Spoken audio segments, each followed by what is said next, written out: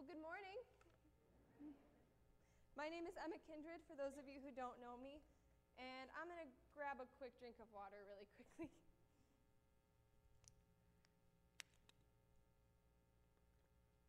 I am the summer intern here at Christ Church, or as the staff likes to call me, the Pit, pastor in training. That counts for armpit, pit crew, I've heard it all. I prefer Emma, though, so. The sermon series we're talking about that we've been covering the past few weeks is called Generational Blessings, and it's focused on the grace of God as seen through each age group of our society, of our world.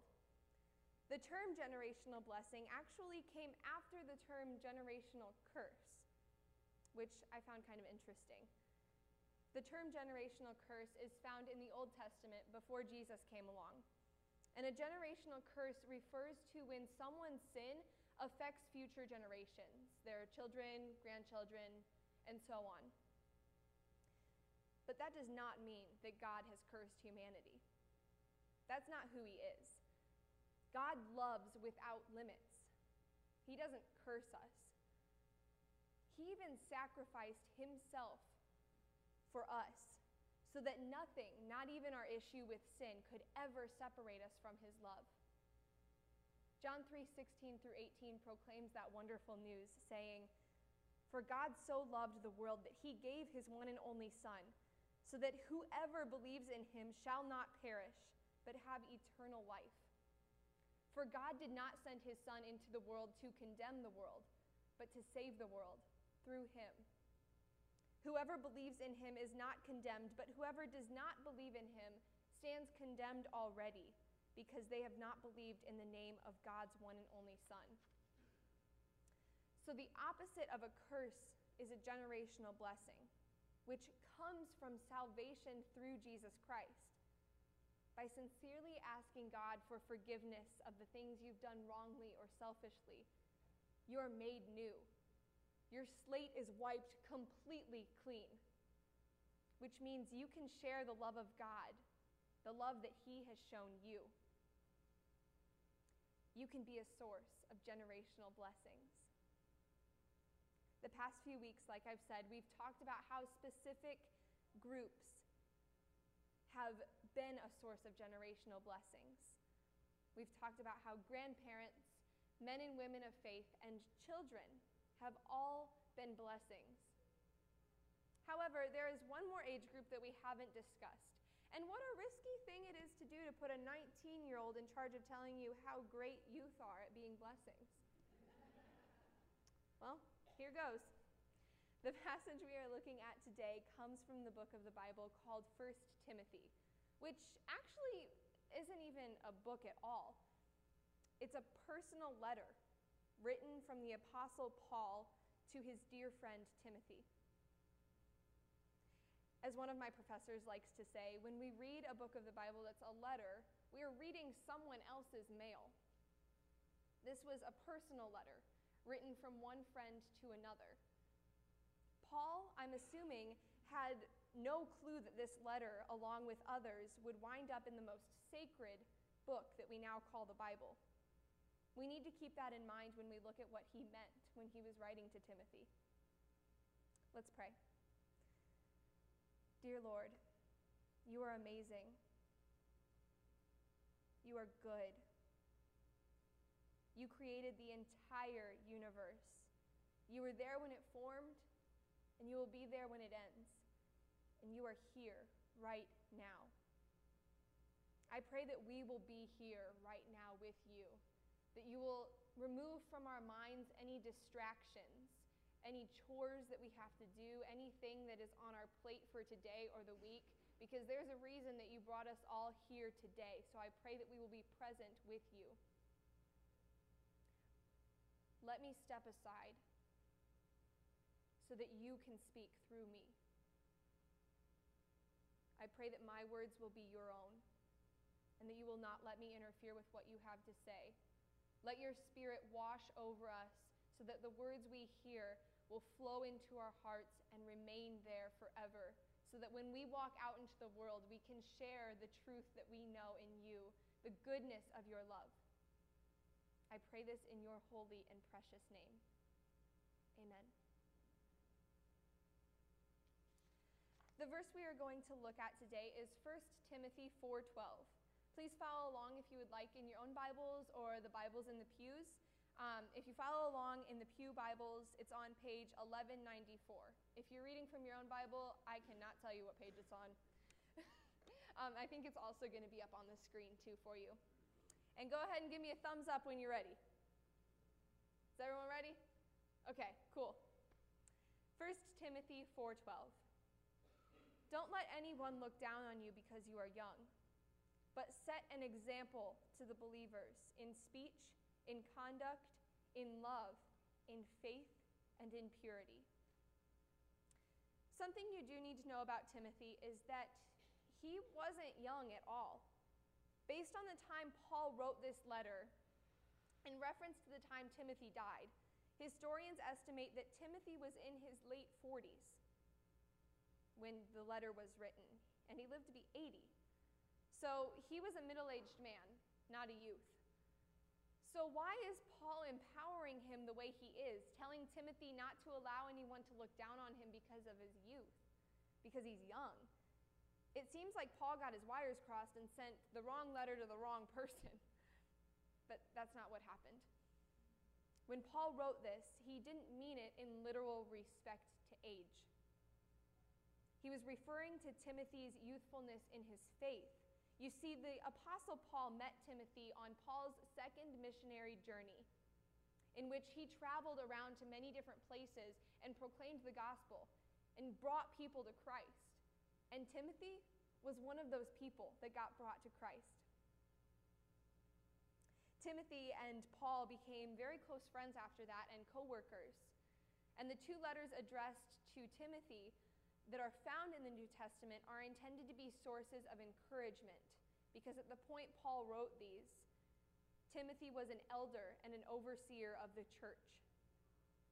Timothy may not have been a teenager, but to be in that high of a place of leadership within the Christian church, the early church, at his age, let alone as a fairly new believer, he was considered very young and very inexperienced. So why does his age matter? Why am I telling you all of this? Because it means that this scripture does not only apply to literal youth. This message isn't strictly for teenagers. The Google definition for teenager is someone between the ages of 13 and 19. The definition of youth, however, refers to the period between childhood and adulthood. It's much broader. In our faith, infancy is when we first accept Christ as our Lord and Savior. Adulthood then would be when we reach full spiritual maturity, which is what we strive for, right? To know God in the fullness of his being and to know ourselves as he intended us to be, in his image. The time in between those two then would be youthhood. Now, if I had to guess, I'd say that most of us are in youthhood of our faith. Not because we are all immature, but because we have more growing to do. Our job of learning never ceases until the day we die. We are all youth. Another definition offered for youth is an early state in the development of something. In the case of our faith, we can never reach full knowledge. When we put our minimal knowledge in regards to God's complete knowledge in perspective with that, we are all in the early stages of development. Therefore, we are all youth. But don't let anyone look down on you because you are young. Instead, set an example in speech, in conduct, in love, in faith, and in purity. When you think of youth, disregarding the definitions I've given you, what do you think of? Shout out some words.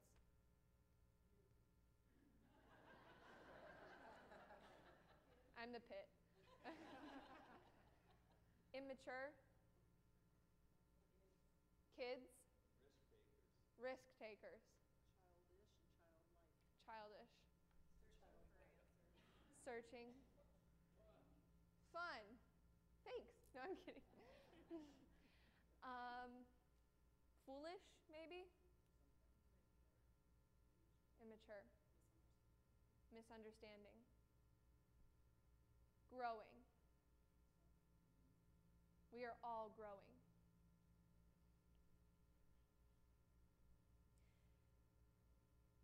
But the growing period that we have is just a little bit more evident in youth than it is in adults.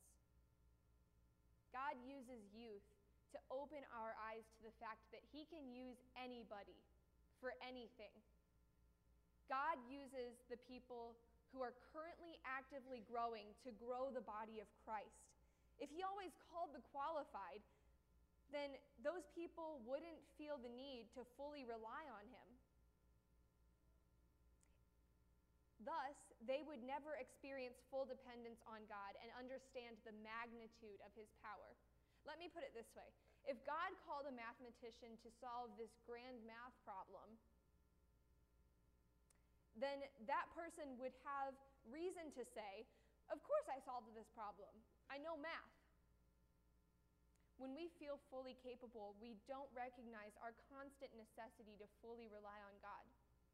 Nor do we experience the joy that comes from seeing his strength in our weaknesses. There are numerous people in the Bible who felt unworthy or incapable of God's call to them. But they knew that in order to fully fulfill their duty that God called them to, they would need to fully rely on him. There are two people in the Bible I want to focus on today who both boldly acted on what God called them to do, even when people around them told them that they couldn't do it or that they were too young. There's one person I think of specifically who did not let anyone look down on her because of her youth. She set an example for other believers in the way that she walked with God, in the way that she had faith. This young woman was the earthly mother of Jesus. God calls us all to very unique places of service and sacrifice, and for Mary, her call was to be a teenage virgin mother of Emmanuel, God with us, God himself. We've heard this story time and time again, but usually only around Christmas time. It's important to note, however, the circumstances that God chose to have his son born into. It's no coincidence that Jesus, the King of the world, was born into a barn. And it's also no accident that God chose an ordinary middle-class teenage girl to be the mother of God. God breaks stereotypes and demolishes boundaries to show his capability when we feel too young, too inexperienced. But it's not us. It's God working in us. All. There's a quote that says, God doesn't call the qualified. He qualifies the called. And I can't help but think of that new building out there when I hear that quote. Because on paper, we are not yet financially qualified. But I have faith that he will provide. He always has in the past.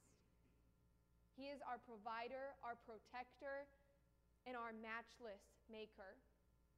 I don't know if you heard it in the news a few days ago, but there's a valedictorian who just graduated from high school who was going to give a graduation speech. And when he prepared it and showed it to his principal, the principal came back and said that he couldn't have in it what he was going to say. In his speech, he was going to talk about his faith, his love of Jesus Christ. And they told him he couldn't. God called him to do that. And when he got told by everyone else that he couldn't, God still worked because that kid got on national television sharing his story and sharing why he wanted to talk about Jesus so that he could show the love of Christ to others, so that he could save them as he saved him.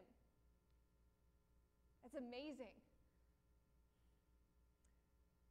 There's another young person in the Bible who is definitely unqualified for his call. He was a little scrawny teenage boy named David. This story is found in 1 Samuel 17. This kid was the youngest of 8 brothers, many of which were fighting in the Israelite army at the time.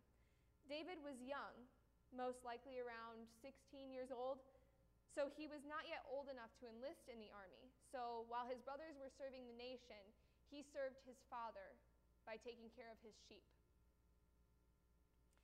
The extent of David's service in the army was taking food to the soldiers, namely his brothers. And one day, the war reached a stalemate over a valley in which the Israelites, God's army, were on one side of the valley, and their opposers, the Philistines, were on the other side.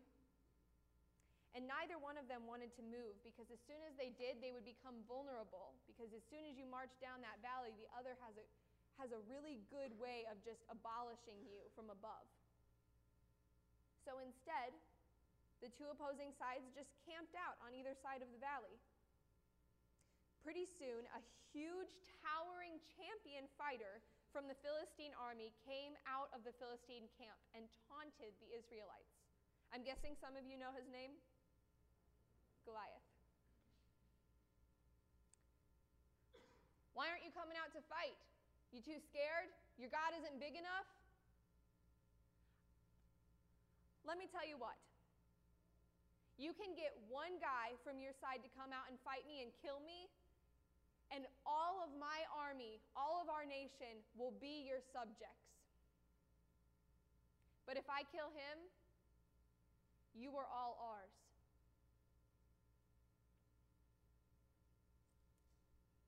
He did this for 40 days. Straight.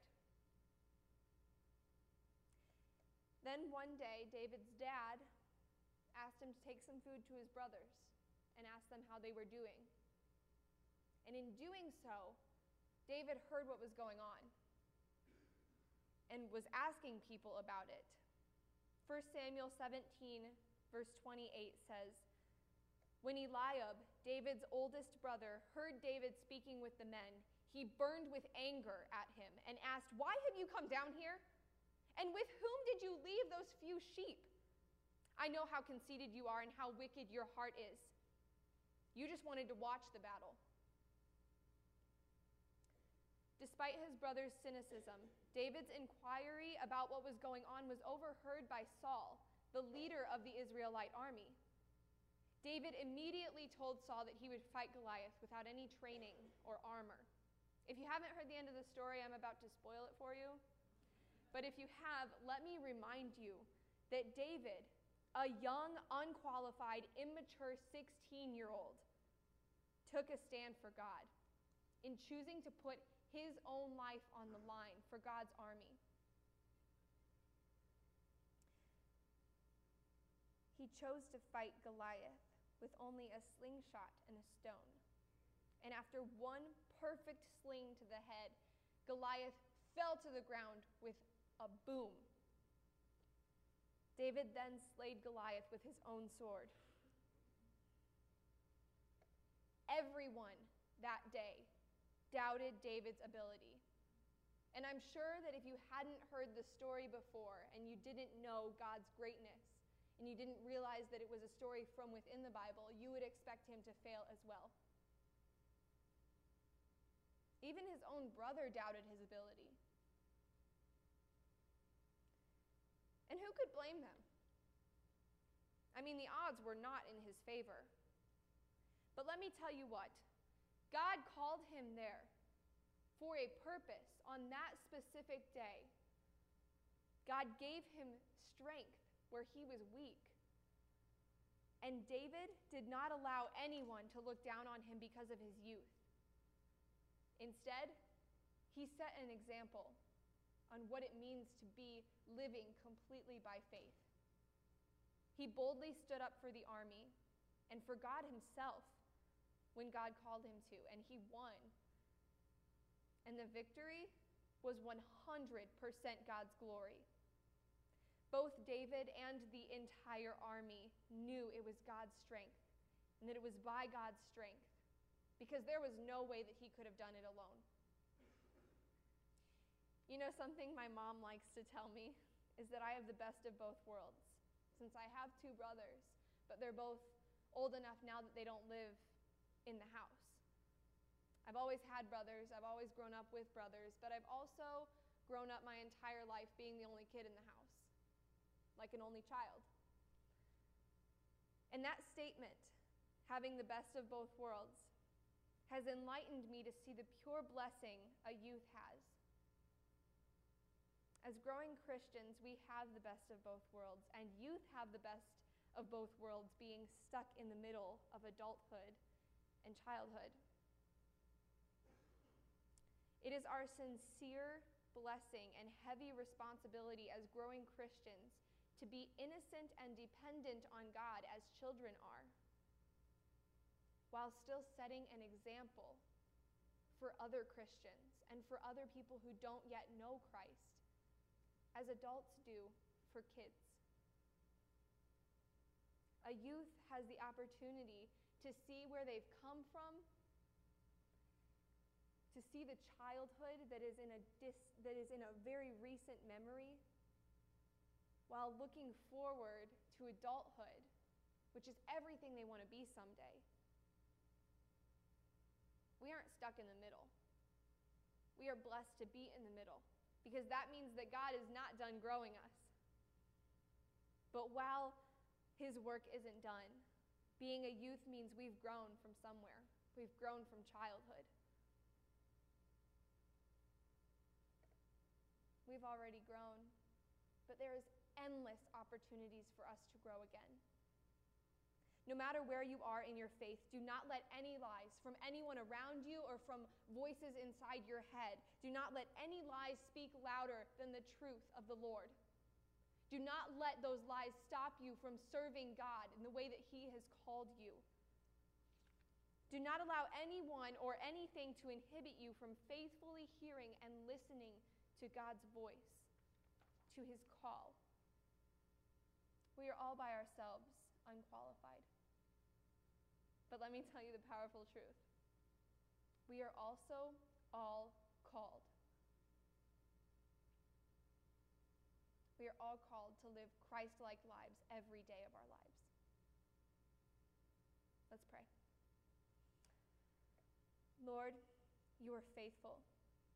You are constant. You are sovereign over everything always.